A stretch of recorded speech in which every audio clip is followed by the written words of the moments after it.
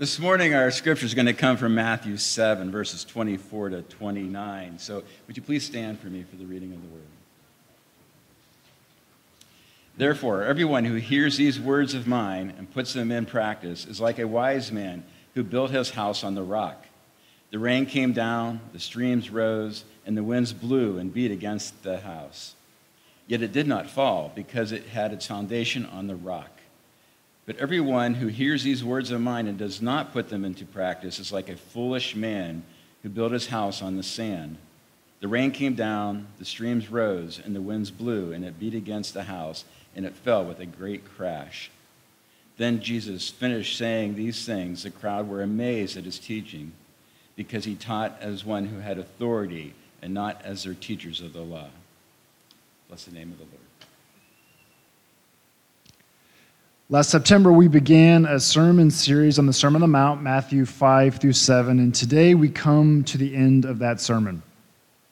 Jesus doesn't conclude his sermon like we're used to, or maybe even how we might prefer. There's no cute story. There's no invitation to come forward for prayer. The disciples don't have a praise team that comes up and leads a response song when he's done. The sermon ends with a crash in silence. Jesus is done talking, drops the mic, walks down the mountain, and in the silence, the question hangs in the air, then and now, what are you going to do? What are you going to do with this sermon, these teachings of Jesus? Because then and now, there are lots of possibilities. We could ignore Jesus' teachings. We could kind of act like he doesn't really expect us to do what he said, which is pretty common. We could keep studying the sermon. We could listen to another sermon series on it. We could read some books. We could start a small group. Or we could do what Jesus says. And according to Jesus, there is really only one faithful response to this sermon, and that is to do it, to put into practice what Jesus says. And the way Jesus drives home this point at the end of the sermon is with a story. It's a parable about two guys who build houses. And I just want to warn you before we look at this story, the more familiar you are with this story about the wise man and the foolish man, the harder it's going to be to hear what Jesus is saying. Why is that? Because there's a good chance as you listen to this passage, a very catchy, very memorable song is going to pop up in your head, right? You can probably hear it in your head now. Try to banish that song from your memory. Because Jesus isn't telling a kid song. He's telling a story that ends in catastrophic structural failure. So let me remind us, we are up on a mountain somewhere near the Sea of Galilee. Jesus is only 15 miles or so from his hometown, the town of Nazareth, which sits to the west. Nazareth is located in the hills and is full of rock-solid material on which to build a house. However, the closer you move to the shores of the Sea of Galilee, the more likely you are to find sandier ground. So we typically think about Jesus as a carpenter, but scholars have pointed out that it's probably better to think about Jesus as a stonemason. There's not a lot of wood in this area of the world, so most of the construction that people have been doing was with stone. All right, so we got, Jesus is a rabbi, he's a teacher, but don't think about Jesus sitting in some kind of ivory tower just thinking all day. Jesus was trained as a craftsman. And as a craftsman, he would have known something about construction and what makes for solid foundations. He had learned this from hands-on experience, and he had learned it from his father. If Jesus were alive today, he would use the contractor entrance at Home Depot. So when I shifted from farming to working, where I was working with my hands, to pastoring full-time, I found it challenging to see my once calloused hands that had almost always had a combination of grease and dirt on them become much softer and cleaner. I think we can assume that Jesus carried the signs of manual labor on his hands as he preached. Right? So it's probably not, as we think about it, a surprise that Jesus is going to end his great sermon by telling a story about two guys working on a construction project. So in Jesus' story, one guy builds the house on a solid foundation, on rock. The other builds it on sand. Rain comes down, streams form, winds blow, both houses get hammered. One stands, one falls. The one that built his house on the rock, that house stands. The one that built the house on the sand, that falls with a great crash. Guy who built his house on the rock, Jesus says that guy was smart. That guy knew what he was doing. Guy who built his house on the sand, that guy was a fool. Now, just to be clear, Jesus is not giving a lesson in home construction in this parable. No one is stopping and writing on the back of their bulletin, note to self, don't build a house on sand. The people listening, they know you're not supposed to build a house on sand, which is Jesus' point. Don't be a fool. As Forrest Gump put it so well, stupid is as stupid does. Stupid builds a house on sand. Don't be a fool. And Jesus uses this, really, it's extremely simple story. It's so simple that even preachers have to work hard to confuse people and make it hard to understand. It's an extremely simple story. And he ends it with this story after 15 minutes of preaching. That's probably what it would take if Jesus were to go straight through. We've been in it 6 months. The very simple lesson is you have two choices. A, you can hear Jesus' teachings and put them into practice. That's option A. That's the person like the wise man who has the solid foundation. Or B, Jesus says you can choose not to put them into practice. This is the fool who builds a house on sand. So you can hear the words and ignore them. You can pretend that you didn't hear them. You can make them too complicated to understand. You can do anything except for actually do what Jesus says. And if I'm totally honest, I think this is the most common response to this sermon. So, I've listened to enough sermons in my life to know how sermons work, so I won't be offended by this comment I'm going to make at all, but most of you are not sitting out there thinking, can we just get this sermon done so I can put it into practice? I am just itching to get doing what the preacher says to do, right? Let's be totally honest. Most of it just bounces off us. And if you do that with my sermon, you're probably going to be okay, right? Listen to Kevin next week. But if you do that with my sermon, you're going to be okay. You do that with Jesus' sermon, let's be clear, the results are catastrophic. Last line in Jesus' sermon is the rain came down, the streams rose, and the winds blew down and beat against that house, and it fell with a great crash. This Greek word for great crash is megale, which is where, as you can probably tell, we get the word mega. So this house doesn't just fall with a crash, it falls with a mega crash. The end. Sermon's over. Drop the mic. Walk down the mountain. What a strange way to end a sermon. What a haunting way to end a sermon. But Jesus wants to do something here. He wants to stop us in our tracks. He wants to arrest our hearts. He wants to snap us out of the fog that, let's be honest, we're so often in and say, wake up. Do you realize how high the stakes are? You have this choice. You can put my words into practice, or you can choose not to. We don't talk, especially probably in our congregation, we don't spend a lot of time talking about the fear of God. And there's probably some good reasons for that. If we constantly talk about the fear of God, we can have a warped understanding, a picture of who God is in our minds. God is a God of love. God is always moving towards us, reaching out in love. Let's get that clear. But let's also get clear that there's a healthy amount of fear when people are honest with us that we should have. There are times that we can be moved to action by fear in a way without that fear we can't. Think of someone in your life, maybe this is even the path you're on, who's making really, really poor choices right now and is headed down a path that is going to end in disaster. Okay, there's times for empathy, there's times for listening, there's times for compassion, and there are times to say to that person, look, I love you. Because I love you, you need to know that if you keep going down this path, it's going to end in disaster. Don't be a fool, Jesus says. There's too much at stake. There's a storm coming. We have this language of storm in the Old Testament, and usually it's one of two things. One, it stands in for God's judgment, his final judgment. So what Jesus seems to be doing here is putting a final make-or-break choice in front of his listeners with eternal consequences. That's really, really sobering. It should wake us up. It should remind us the stakes are high. And I think it applies to life's difficulties. Right? Difficulties in life are going to happen. Storms are going to hit. Right? The question is not, will the storms hit? The question is, when the storms hit, will the foundation hold? What creates, according to Jesus, a strong foundation? Putting his teachings into practice. Building on the rock means doing what Jesus says, which means, wait for it, Jesus actually intends for us to do this stuff. And if we're going to do what Jesus teaches, we're going to, one, have to know what Jesus teaches. We've spent 6 months in this sermon. We're done today. I have a feeling you guys can't remember everything I preached these last 6 months.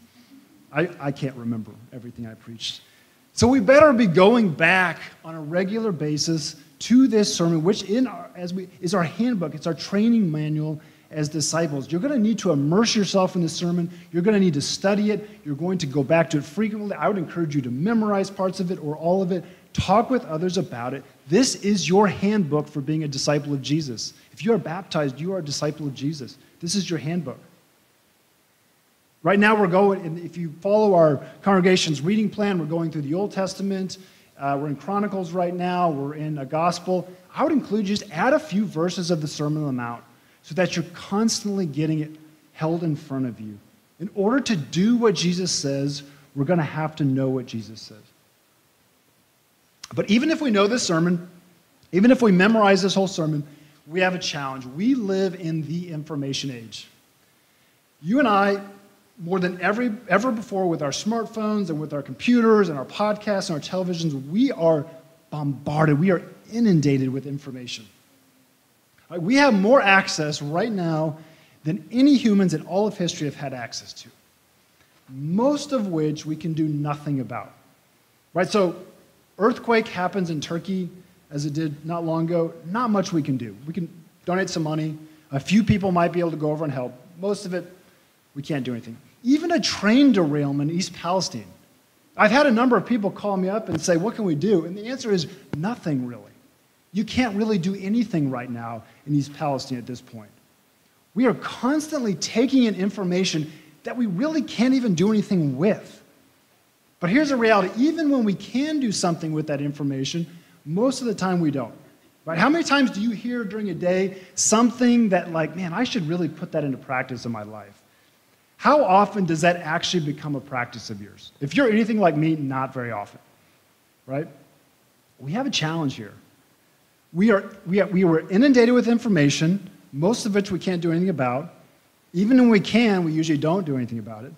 And think about this. Jesus is preaching this sermon. He's concerned about people who don't have access to books, smartphones, podcasts, social media, television, and he believes that they are at grave risk for hearing his teaching and doing nothing about it. Right? You and I, on our phones, have more access to more information than these people would have had in a lifetime. You think if Jesus is worried about them, that we don't need to be worried about ourselves at the risk we are with all the information we have? And yet, the expectations are the same. Then and now, Jesus expects his followers, when they hear this sermon, to put it into practice. Not just to hear it, to shape your life around it, to live it, to do it. Like, we got to be really clear. Information does not equal faith. Let me say that again. Information does not equal faith. Oftentimes, if I ask you, what is your faith, you will tell me what you know. I know Jesus lived and died and was resurrected. Essential piece of information to be a disciple of Jesus. Not enough. Not enough. As Jesus' brother, James, will say in his own book so memorably, you know stuff? You believe there's a God? Congratulations, that puts you in the company of demons. That's what he says. See, I think if we're honest, I think sometimes we like Jesus more than his ideas. What do I mean? I don't think most of us here probably have too big a problem with Jesus. Jesus is great. Jesus' ideas for how we're to live, We become what Dallas Willard memorably called vampire Christians. Jesus will take your blood, but you can keep your ideas about what it means to follow you. As Willard writes, I'd like a little of your blood, please, but I don't care to be your student or have your character. In fact, won't you just excuse me while I get on with my life, and I'll see you in heaven. Jesus, I understand you have your ideas on how to live, but I think what I'll take is a little bit of your blood. I'll go my path. How about we meet back in heaven? Of course, none of us are going to say we're going to take this, but we are very much in danger of doing what Dallas Willard calls vampire Christianity. And Jesus is crystal clear at the end of his sermon, it does not work that way. Jesus fully intends for us to hear his words and put them into practice. Does that mean we're going to do them perfectly?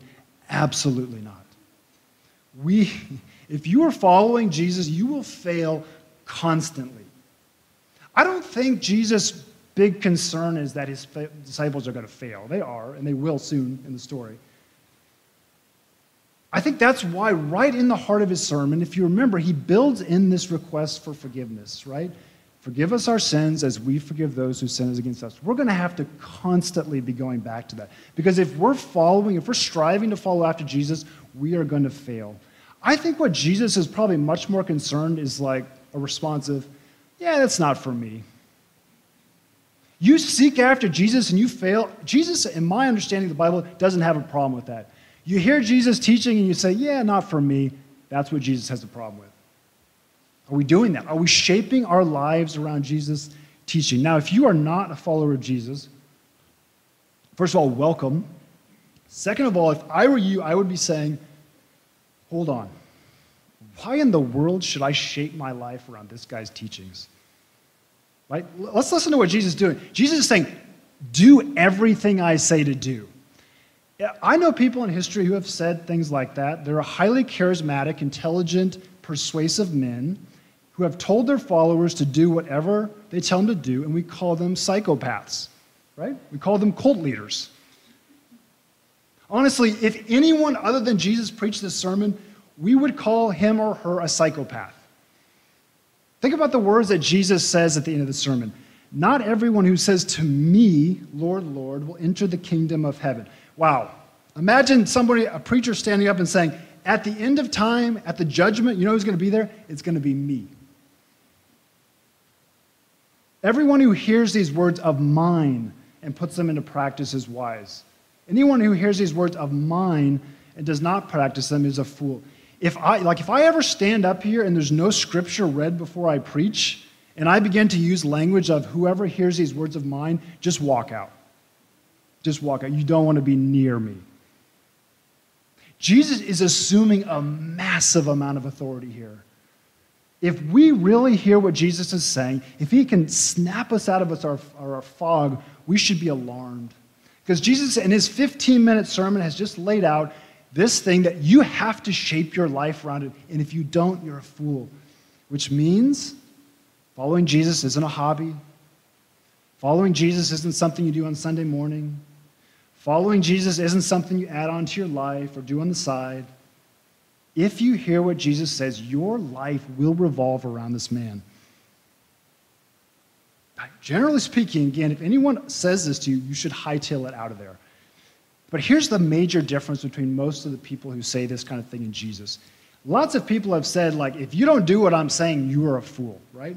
And usually they have weapons and tanks and armies just to make sure you realize if you don't do what I'm saying, you're a fool, right? They're backed up with armies and tanks. Not Jesus. Jesus has no problem referring to himself as Lord, as the judge of all humanity, and he gives you and I total freedom to walk away. Jesus doesn't force anyone to do anything. What does he do after his sermon? Does Jesus say, now we're going to go into the desert and we're going to build a compound and you're going to live there? No. Drops the mic, walks down the mountain, gives you the choice. What are you going to do? You have the total freedom to decide if you follow Jesus or not. We need to hear that. We're not forced to follow Jesus. We have the right to say no to Jesus and take our own path. Jesus never forces us to follow him. Jesus, though, has this strange kind of authority. He makes these outrageous claims that most people would think you're a cult leader or a megalomaniac or a psychopath, and yet people are drawn to Jesus. His sermon ends with a crash. I think it's the ending we need. Because for too long, the way of Jesus in America, the vision put forth in the Sermon on the Mount has been watered down, it has been domesticated, it costs you nothing, and it looks more like the American dream than it does the way of Jesus. And it's not a compelling vision. It's not worth, the vision of American Christianity is not worth giving your life to. I was talking with a buddy of mine recently who served in the military. And if you know me and you know my position on peace, you will know we don't agree on everything in terms of the military. But we agreed on one thing. The military is one of the few places that ask you to give your life to something bigger than yourself. It's one of the few places that ask you to do something costly. It can cost you your life. So much different than Christianity in our country. I'll just speak for myself. If following Jesus looks like American Christianity, I don't want to give my life to that. It's not all bad, it's just not worth it. It's not a compelling vision. It sounds like a hobby. And if Christianity is a hobby, I'd rather be out fishing, I'd rather be out hiking, and I'd rather be out canoeing. It sounds like a social club. And if Christianity is a social club, I can get a lot better cup of coffee somewhere else than here. We're working on that. I would venture, and I don't mean this hyperbolically, I've got kids in sports, I would venture that the typical sports team in our country makes more demands on you and your time and your energy than the average church makes demands on you to follow Jesus. Folks, we gotta face that. We got a problem. When a sports team asks more of you in terms of what your commitment is than we do as a church, we have a problem. And part of that problem is I don't want to give my life to that. I want to give my life to something bigger, to something with a compelling vision. I hope that after 6 months in this sermon, you realize that following Jesus is going to cost you. If you want to find an easier path, there are lots of easier paths than following Jesus. Let's just get that out right now. And Jesus wants to realize you have a choice. Notice how Jesus doesn't say you should really practice these things. He doesn't say you must practice these things. What Jesus does is he says, all right, I'm going to tell you about 2 ways. This is one way, this is the other. This one ends in destruction, this one doesn't. This one's solid. It's your choice. I think it's pretty sober for us. The crowds, interestingly, are amazed. Why are they amazed? Is it because of Jesus' charisma? Jesus was clearly a charismatic figure. Like, he drew people to him. People wanted to be around Jesus. They wanted to be close to him, but it doesn't say that. Was it because Jesus was a great teacher? He clearly was a great teacher, but it doesn't say that. What it says is that they were amazed at his teaching because he taught as one who had authority and not as their teachers of the law. This word authority is really important. Have you ever had anybody try to teach you something, or while they're doing it, while they're teaching you something, you realize you don't really know what you're talking about, do you? You've never really done this thing, have you? And if you have, you've done it really poorly. You might be saying the right words, but you can't back that up with your competency and your skill. That's not Jesus. See, I think what's so amazing to these people is that there was a total integrity between what Jesus was saying and the life he lived. And it just blew people away. Right? People are smart. Y'all are smart. You know when someone's all talk, you can see right through it. You can sniff it out. That's not Jesus. Jesus has this authority because he has this integrity in his life. He both teaches and he lives it. Anybody else who stands up and makes these claims like Jesus does, you'd say they're nuts. But Jesus is different. He walks the walk. He has an authority, he has an integrity like no one else. He has a vision like no one else. Why is this vision so compelling? Well, just imagine with me, in your minds, a vision of a community of people who do not abuse each other verbally and seek reconciliation over violence. Imagine a community without lust and where marriage vows are not violated. Imagine a community where people always tell the truth. Imagine when people do not retaliate with violence but love their enemies. Imagine a community that prays for those who persecute them.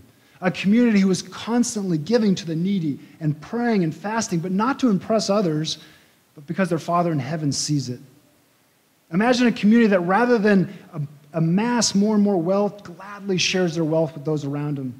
Imagine a community, imagine this America today that's not just constantly worrying, but trust in the goodness and the provision of a good heavenly Father. Imagine a community that rather than first looking at all the wrong with everybody else on the other side of the aisle, on the other side of politics, is looking first at themselves and their own brokenness. Imagine a community that is marked by their deepest desire is to seek first the kingdom of God. It would be a strange community. It would be a community that marched to a different drum, and it would be a beautiful community. It would be a community worth joining and worth giving your life to, because at its center would be Jesus Christ. We've got to get this right. We cannot arrive at the end of the sermon and say, okay, I've got to follow these rules. Okay, Jesus laid out an ethical vision for the world. Okay, that's Jesus' philosophy. No, the ultimate question that you and I must face is Jesus asking us, do you want me? Do you want to be all in? Do you want to build your life around me? Because ultimately Jesus is saying, and he's saying it in love, if you choose to build your life around anything else, it's going to end up in disaster. Jesus is the only one who will give his life to you out of love. Your job's not going to do that. Your hobby's not going to do that. Your stuff's not going to do that. No one else will give their life for you except for Jesus. And no one else in history can back up their claims by being raised from the dead like Jesus. To put your trust, to center your life on anything else but Jesus is just a fool's errand. And the question hangs in the air for us now as it did then. What are we going to do? What are we going to do? What I want to do here is just read the ending of the sermon one more time. If the praise team can just give us about 1 minute, I want to just hear Jesus' words as he ends his sermon. And just sit with that and ask the question to ourselves, what are we going to do? Therefore, everyone who hears these words of mine and puts them into practice is like a wise man who built his house on the rock. The rain came down, the streams rose, and the winds blew and beat against that house, yet it did not fall, because it had its foundation on the rock. But everyone who hears these words of mine and does not put them into practice is like a foolish man who built his house on sand. The rain came, the streams rose, the winds blew and beat against that house, and it fell with a great crash.